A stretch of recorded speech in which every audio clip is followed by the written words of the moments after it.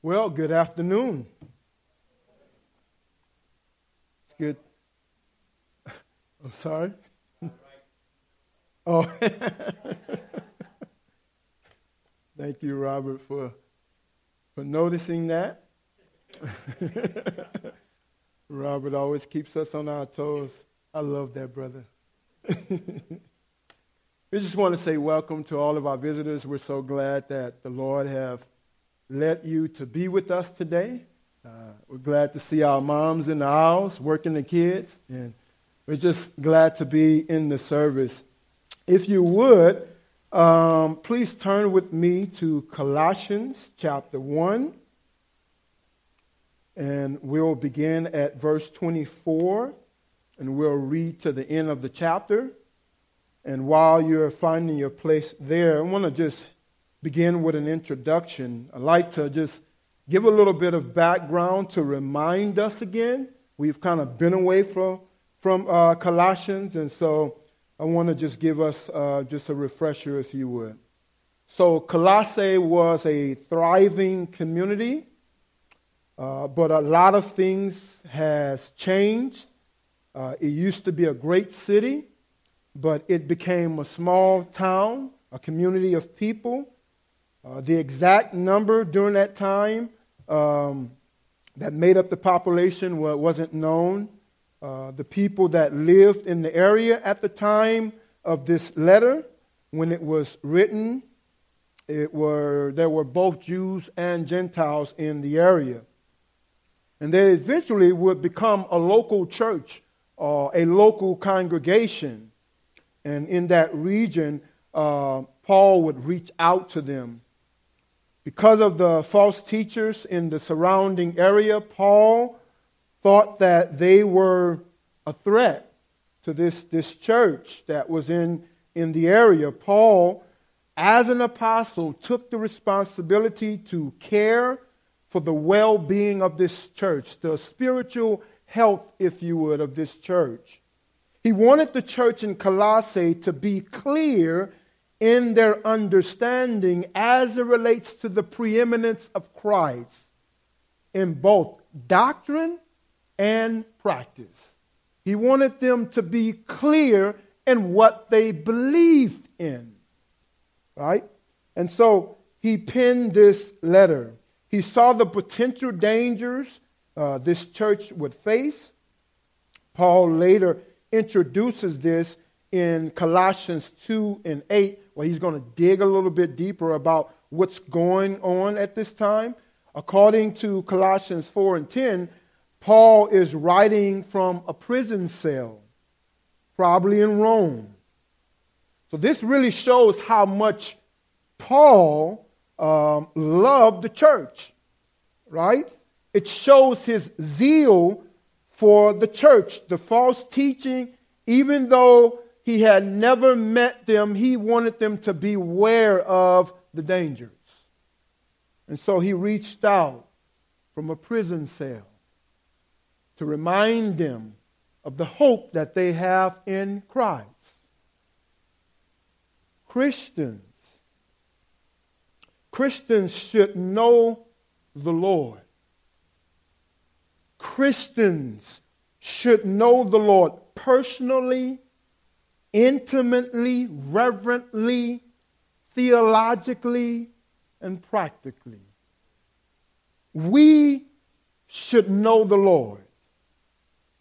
And so the question that we'll have to deal with is, do we know the Lord in those ways? And what areas can we improve? So do you know him in those ways? Are you pursuing Christ in those ways? These are some of the ways Christians can know God. Here's what I want you to know at the end of the day. Here's what I want you to get out of this. I'm going to go ahead and put my cards on the table, if you would. Through the sufferings of Christ upon the cross and by the shedding of his blood, we have confidence to share in his glory because Jesus lives and is at work in us. That's how we ought to be living, right? We're not a hopeless people. We're a people of understanding, and so therefore we have confidence. And so let's now read the Word of God and let us draw from it the riches that are found therein. Colossians 1, 24 through 29. Now I rejoice in my sufferings for your sake, and in my flesh I am filling up what is lacking in Christ's affliction for the sake of his body, that is, the church, of which I became a minister according to the stewardship from God that was given to me for you, to make the word of God fully known, the mystery hidden from ages and generations, but now revealed to his saints. To them God chose to make known how great among the Gentiles are the riches of the glory of this mystery, which is Christ in you, the hope of glory. Him we proclaim, warning everyone and teaching everyone with all wisdom, that we may present everyone mature in Christ. For this I toil, struggling with all his energy, that he powerfully works within me. Let us pray and ask for God's help. Our Lord and our God, this is your holy word, your set-apart word, the word that feeds us, the word that strengthens us, your word. Lord, we thank you for the word. We pray that your word would help us, that we might glorify you the more, that we might even share in the sufferings of Christ, so that we might bring glory to your name. Help us, oh God, to glean from your word, that we might use it and apply it to our lives. Help us, Lord, to not be overtaken by the things of life, but help us to be engaged with your word. May your word captivate us. May we stare into it and see ourselves. Lord, we ask you to help us, for we're weak. And we ask all these prayers in Jesus' name. Amen. So I've entitled the sermon, Are You Pursuing the Glory of God in Christ? To say it another way, are you sharing in the sufferings of Christ? Paul saw suffering quite different from most. For him, it was very costly to proclaim the good news of Jesus Christ. He suffered all kinds of persecution. He was beaten. He was insulted and even in prison. But for him, it was worth it. It was worth it. And so that should have us to think, what is it costing us to remain faithful to God? What does that mean to us? When we think about, are we suffering for the sake of Christ? Are we pursuing the glory of God? And so The first thing I like to say is, are you pursuing the glory of God in Christ in suffering? So I'm going to talk about a couple of ways we can glorify Christ. The first way is suffering. So in verse 24, we learn to participate in the sufferings of Christ. According to this verse, Paul understood suffering as benefiting. All right? He saw suffering as advancing the church of Christ. In Philippians 2:17, Paul states, even if I am to be poured out as a drink offering upon the sacrificial offering of your sake, of your faith, I am glad and rejoice with you all. He saw his ministry and life as an offering to Christ and his bride, the church. Our outlook in life is very important because we don't always like what we see. Our outlook is important. We want things to be pleasant at all times. We don't want anything to shake stuff up. We don't like suffering. Amen? In many cases, we like things to feel good. Right? We just got to be real. We just got to admit it. Right? We don't like pain, difficulty, all of these things. So we have to ask ourselves, how do we view and think about suffering when it comes to our lives? Are we thinking about it in the way that is biblical, according to Scripture? So do we see suffering as useless or unnecessary? Do we just want it to go away? Or do we say, Lord, I don't understand what you're doing right now, but I understand to know you as the God, the sovereign one who rules the heavens and the earth. You providentially control everything in my life, and so I'm going to trust you even though I don't understand it all. Are we saying that, or are we saying something else that does not represent Christ or does not represent our position in Christ? And so these are some questions we want to ask ourselves. The Lord Jesus said this about suffering. Well, let's look at it. Turn with me to Matthew chapter 5 and beginning at verse 10.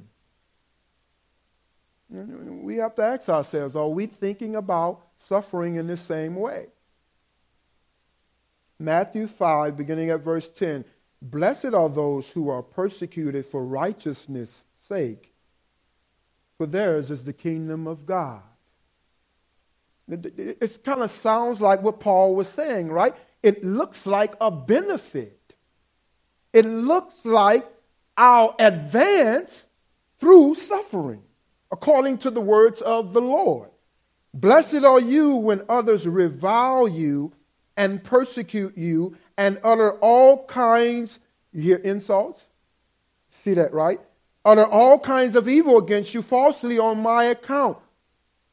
And it's the same thing that Paul was saying, right? Rejoice and be glad, for your reward is great. Your reward is great. Your reward is great in heaven. For so they persecuted the prophets who were before you. Are we thinking like that? Persecution was a cultural practice during the time this letter was penned. Paul was in prison under persecution at the time of the letter. So I guess as Christians, we ought to expect difficulty. It should be something that we're embracing, right? We shouldn't be surprised when we see difficult circumstances. We must be ready to face all kinds of adversity because there will be hardships. Right? The Word of God indicates that we are to anticipate ridicules because one day we will be made fun of and teased because of who we are in Christ. Man, you ain't got to do all that. Pray before your food and all that. Man, just eat the food. Right? People will say things like that because they don't know who we are. They don't know whose we are. Right? So we're on a different path. And so it's a reminder to us, right, to anticipate these kinds of things. We want to get to the point where we can count it all joy when we go through diverse trials and temptations. Right? That comes from deep from within. That's not something we're just passing over, but it's a mentality. It's a motive. And so Christians can count on difficulties. How about you? How are you doing with the difficulties that you're faced with? Because I ask that because that comes with the territory. If we're going to be disciples and followers of Christ, we're going to take upon the nature of Christ in the sense of looking like Christ, depending upon God, Father. We're going to be doing those kinds of things. And so we must be ready because we're going to have trials when we are being disciples.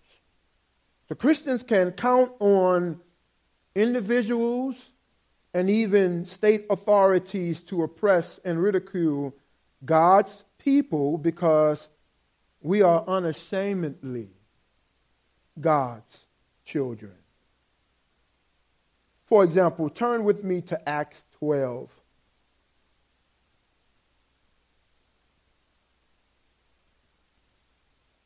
And again, this is a bit of persecution that is happening here. There it says, and about that time, Herod the king laid violent hands on some who belonged to the church. He killed James, the brother of John, with the sword, and when he saw that it pleased the Jews, he proceeded to arrest Peter also.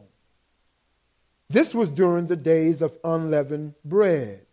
And when he had seized him, he put him in prison, delivering him over to 4 squads of soldiers to guard him, intending after the Passover to bring him out to the people.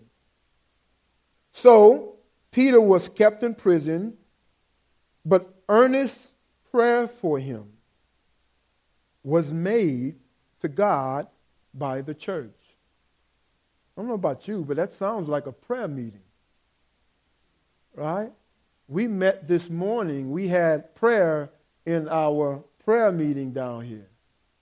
Right? And we were lifting up those things to God that people were concerned about. We were concerned about one another. Some of our people are sick and not here. We prayed for them. We prayed for others as it related to just the Lord blessing us. We praised him together for that. You know, there's so many benefits for praise and for prayer. And here in this case, we saw God's people praying for a brother. And we know that at the end of the story, after praying to God, and these, you can consider these rocket prayers. You ever had a rocket prayer? You didn't have time to get over in the corner and sit by yourself and pray. You just on your way to the meeting. Lord, help me in this meeting. Lord, help me. Whatever it was, whatever trial, you're in hospital, whatever it was, we had to pray quickly. And I believe they prayed in this way because he was arrested and he was about to be released. and even killed possibly, right? But here we see that they had the Lord on their side. And by nightfall, the Lord sent an angel of the Lord to rescue Peter out of prison because of the prayers of God's people. To express more clear as what Paul meant in verse 24, as it relates to us sharing in Christ's suffering, in 2 Corinthians 1, verses 5 and 6, Paul states these words, "For as we share abundantly in Christ's sufferings, so through Christ we share abundantly in comfort too.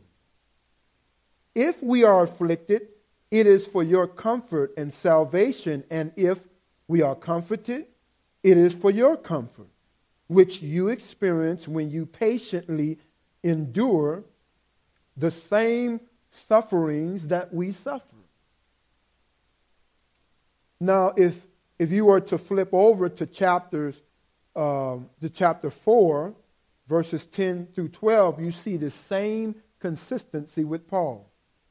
He adds, "Always carrying in the body the death of Jesus, so that the life of Jesus may also be manifested in our bodies.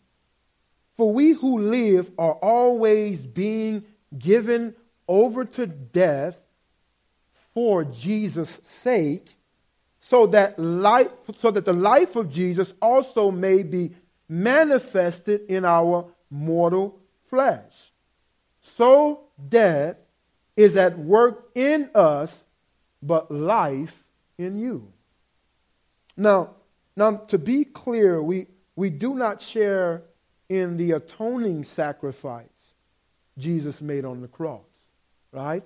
He did that. He said it was finished once and for all. However, we do share in the leftovers. You see, he's still working, right? And brothers and sisters are being persecuted, right? We have opportunities to serve God. And so we have the privilege of sharing in the leftovers. We don't share in the redeeming works of Christ.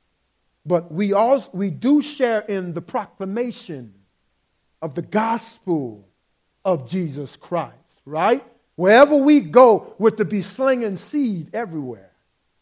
The gospel of Jesus Christ, because God is at work in us. You see?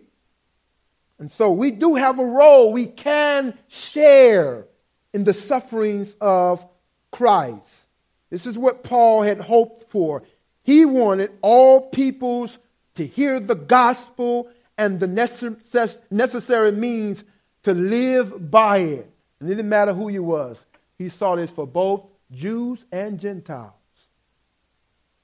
So that's why he states in this verse, he is filling up what is lacking in Christ's affliction for the sake of his body, that is the church. Paul recognized that the church has work to do in sharing in the afflictions of Christ. He wanted to make things complete by sharing in the things that was left over for the sake of Christ and the church. It's as if Paul was along the side. Christ hit the home run. Paul got his back. Yeah, I'm going to hit this right out the park, right?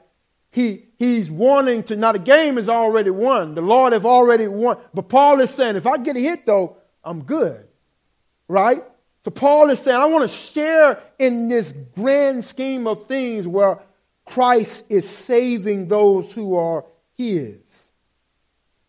And so the Holy Spirit in his divine wisdom saw the benefits of suffering as a means to help the church glorify Christ and share in his glory.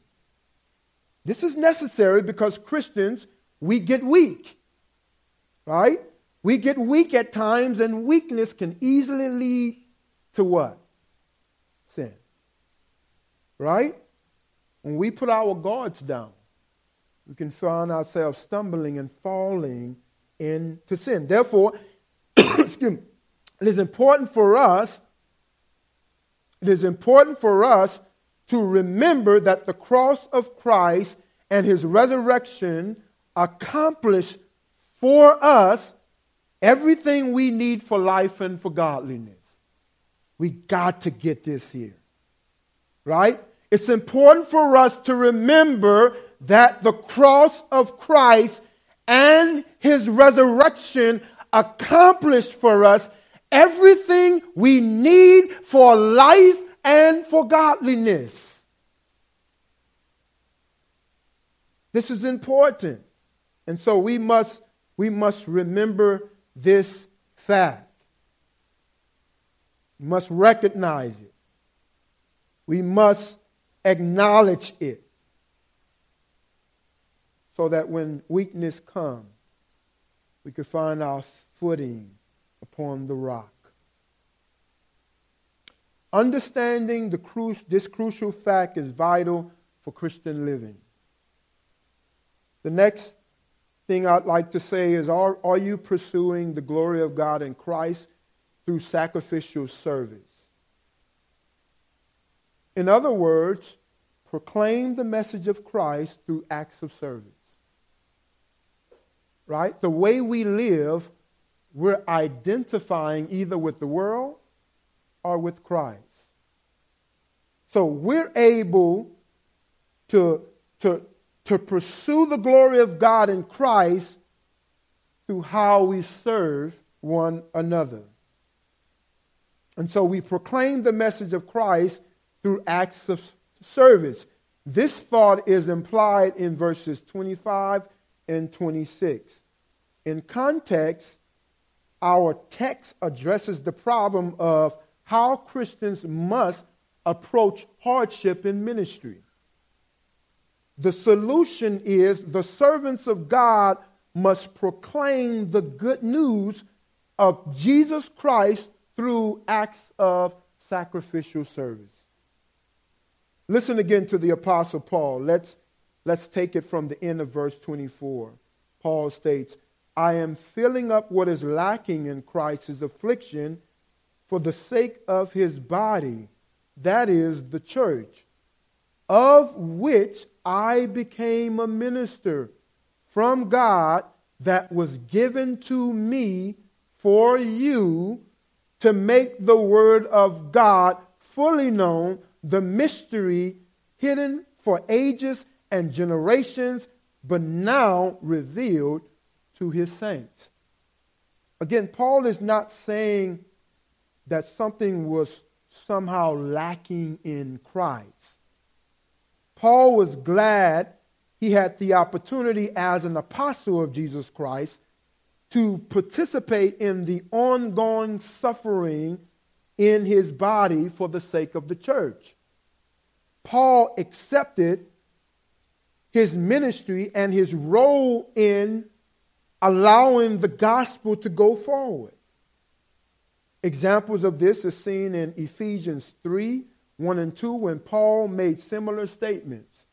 There he states in reference to his ministry, for this reason I, Paul, a prisoner of Christ Jesus, on behalf of you Gentiles, assuming that you have heard of the stewardship of God's grace that was given to me for you.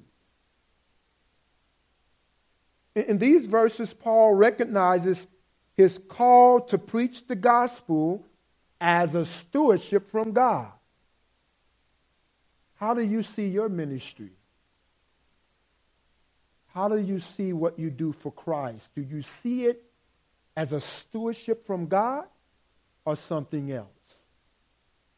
Right? Doesn't that change things? Now, whatever I'm doing, it doesn't matter how people treat me, right? Because ultimately, I'm serving God. Now, people may benefit from what I'm doing, but ultimately, I'm serving God. and people happen to be the beneficiaries of what I'm doing because of my relationship with God. You see? And so Paul recognizes this. And so Paul takes his stewardship, right? He takes, excuse me, he takes this idea of stewardship and he owns it, right? He don't leave when things get hard and when things get difficult. He said, I'm still standing, right? Not because I'm strong, but because of who I am in Christ. You see? And so that's the call on Paul's life. The word stewardship takes us to the idea of being a servant, right? It takes us to the idea of being a slave. Stewarding the things of God.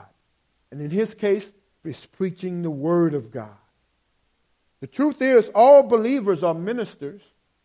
We're all ministers and trustees of the gifts and the abilities that God has given us, watch it, for the church.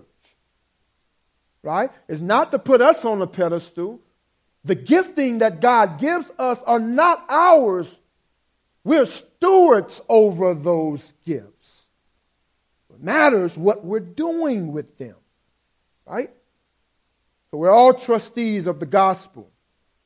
Paul understood his role as a servant of the Lord. This is not the case with all of us, right?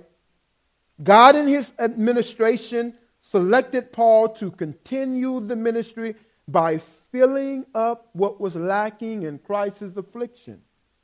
He did this through preaching and teaching. That's why he stated that his stewardship was given to him by God to make the word of God fully known to the Gentiles. Paul knew what he was called to do, and he took it by the horns, right? And so Paul recognizes that, and that's why he recognizes his stewardship. Paul taught the church through preaching and teaching. He opened the scriptures for the Gentiles, teaching them the meaning and the significance of the Old Testament text. Until then, these Old Testament passages, the scripture says, have been hidden. Right? They've been hidden from them and was therefore a mystery for generations. In 1 Corinthians 2 and 7, we read it earlier, Paul states, but we impart a secret and hidden wisdom of God, which God decreed before the ages for our glory. Paul recognized that these things were hidden at first, but now they've been manifested to God's saints in full. Now, the gospel is for all those who will believe in Jesus Christ. When Christ died on the cross for us, he opened up everything. Everything that which was a mystery wasn't anymore. This was God's redemptive plan. And so now Jew and Gentile can know the Lord Jesus Christ by their faith. They can come near to God. The curtain is torn. So the question is, what is your role within the church? Do we accept it as ministry? And if so, what are our motives? Do we serve out of a pure heart, or do we complain about what's wrong? How do we perceive our ministry to the church? It matters because wrong thoughts produces wrong action. Next, are you pursuing the glory of God in Christ in secret and in strategy? What do I mean by that? This is another way of saying mystery and wisdom. So put faith in Christ, for he lives in you and works among you. We're going to see this in verses 27 and 28. 27, this verse states, to them God chose to make known how great among the Gentiles are the riches of the glory of this mystery, which is Christ in you, the hope of glory. Paul is now focusing our attention on the reality that these Gentile converts is now identified with Christ as God's chosen people. It's important that we know who we are, right? It's important for us to know our identity, and Paul is making that clear. In other words, he's saying to the Gentiles, we're family. We're family. So Christ made us his elect people.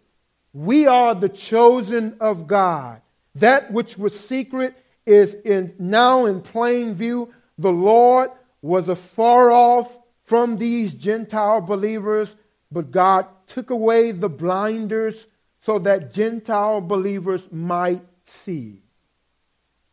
We all were at one time blind and did not know the Lord. But then the Lord took the blinders off and massaged in our eyes the gospel of Jesus Christ. And we were able to come by faith and to know the Lord and be adopted into his family, having all rights and privileges. That's who we are.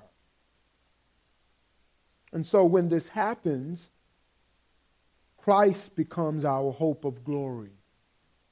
He dwells among us, and he is in us.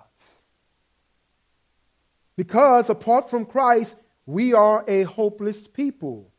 Christ is our hope of glory. That's the secret. Christ is our hope of glory. In other words, the world can't relate to this because they don't know Christ. This is the mystery that has been revealed and manifested for all who would believe. And so now Gentile believers can share in the glory of God through the death, burial, and resurrection of Jesus Christ. We have everything we need in Christ. We have it all in Christ. Paul states it like this in Philippians 4:19. And my God will supply my every need of yours according to his riches, right? In glory in Christ Jesus. That's who we are, and that's who we have. We are God's children, and we have everything that we need in him. So, since we are not our own anymore, because we belong to Christ, we can have intimate relationship with the Lord. The other side of the coin is not only does Christ live in us, but he is among us because of the relationship. The truth gives us the hope of glory. Jesus is the King of glory. Salvation comes through him. If you're here today and you don't believe, if you don't know him, believe today and be saved. Trust that he died for your sins, was buried, and rose again from the grave with all power and is now seated at the right hand of God. Believe. Be saved. Be adopted into his family, not on the basis of your own works, but solely on the basis of what he has done for you. In other words, receive the riches of his glory by what he has offered to you. No works, faith alone. Be saved on the basis of what he did for you. That's good news. Amen? But here's the problem. Let me give you the other side. If we try to approach God on our own and we fail one iota, we are disqualified. And therefore, God is going to give us what we deserve. And the scripture says that the wages of sin is death.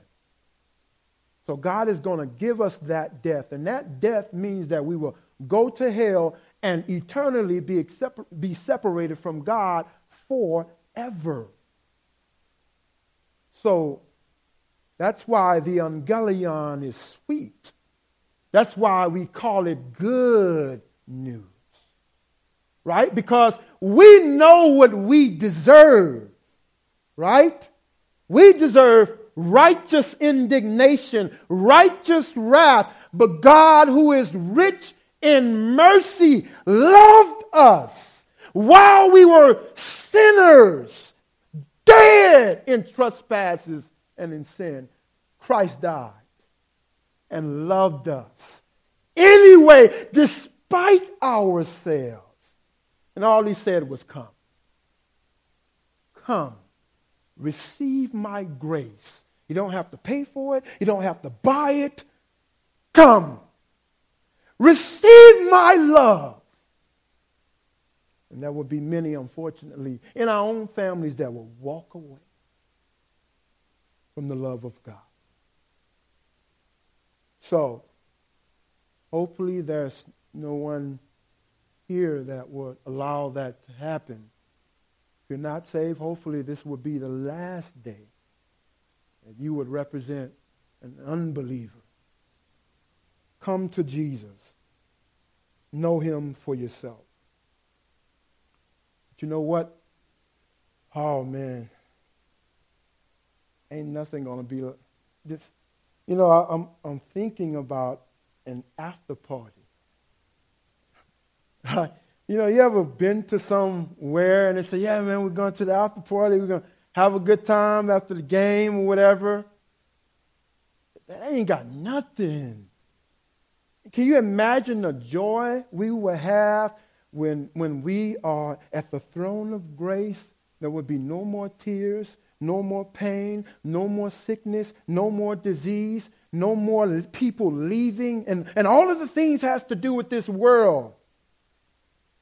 We will have a euphoria we can't even imagine. Right? This is what God is saying. He's saying, I want everyone to come to the after party. Right? But place your hope in me. In verse 5 of this same chapter, Paul states something similar relating to the final glory. We will receive our glorified bodies. I won't need contacts anymore. I won't have to worry about fitting. I won't have to worry about prescription, right? I'm going to be able to see everything as it is without anything disturbing it.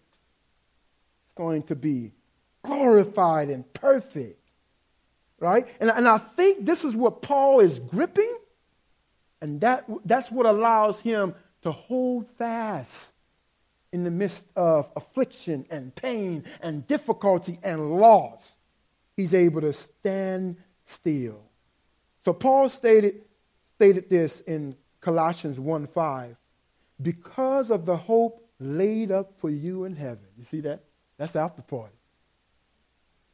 Of this you have heard before, the word of the truth, the gospel. Next, are you pursuing the glory of God in Christ in your strategy? In other words, are you making wise decisions? Right? That's the question we're faced with. Christianity is not simply a body of knowledge we've gained, or a religious rite, or an ethical standard we're trying to keep. Not at all. Instead, it's about a personal relationship with the Lord of Lords and the King of Kings, the great I am, the one who owns it all, will come back and judge one day. He says, I am the way, the truth, and the life. And so, we must remember that Paul gives us this strategy we have in Christ. In Colossians 1:28, he says, we proclaim, warning everyone and teaching everyone with all wisdom, that we may present everyone mature in Christ. Now, who is Paul talking about? We see it 3 times in the text. Everyone, everyone, everyone. Right? And how did he say that? He says by teaching, right? By warning, by proclaiming, that we may present everyone mature in Christ. We must warn everyone through the preaching of the Word of God, through the teaching of God's Word, while being wise in every way. In other words, we're not just blowing off shots, The Scripture, even Paul says, I'm not like one that is beating the air, right? But he's waiting for the proper time that he might strike whatever he's trying to hit, right? In other words, we're not to be foolish in our living for Christ, but we're to be particular. We're to be specific. We're to be intentional, right? The wisdom of God will always prove better in the long run in comparison to the world's wisdom. The goal for the church is that all might become mature in Christ. So Paul in 1 Corinthians 2 and 6 say this again, yet among the mature we do impart wisdom, right? Although it is not a wisdom of this age, or the rulers of this age, who are doomed to pass away, right?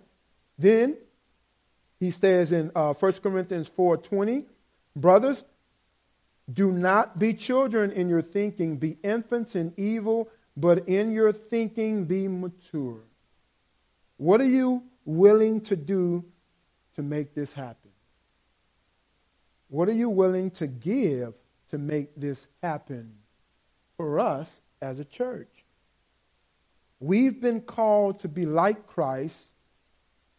If you haven't already, think of a way in which you might want to serve God's people. Let us know. Let the elders know that we might assist you in your service. And lastly, I'll close with this. Are you pursuing the glory of God in Christ in struggle? Right? We talked about suffering, but Paul talks about how he's motivated to do what he do. So he's talking about the struggling aspects of why he's able to continue. In other words, this means to put faith to work. Right?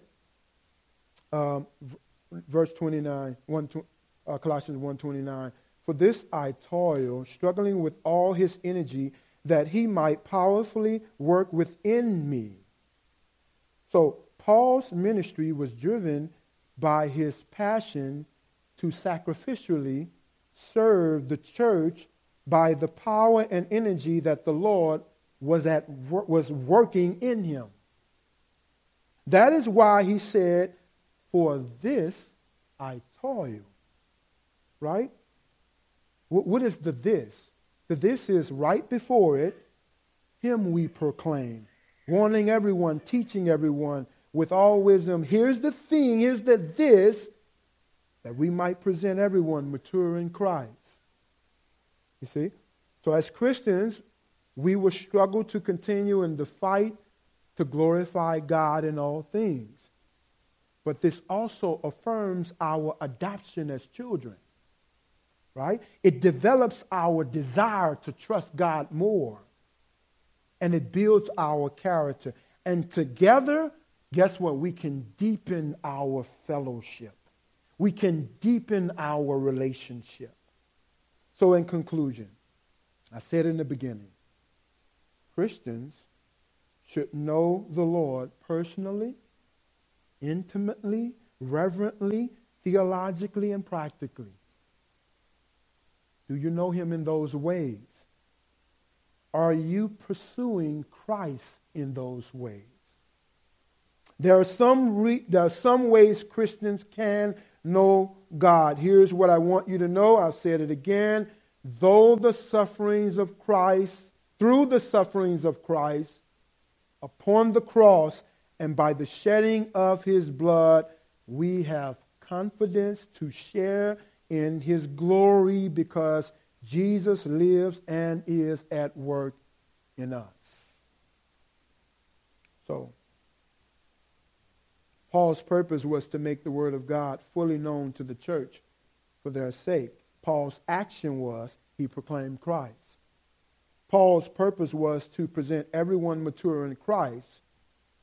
His action was for this reason. This is why I work.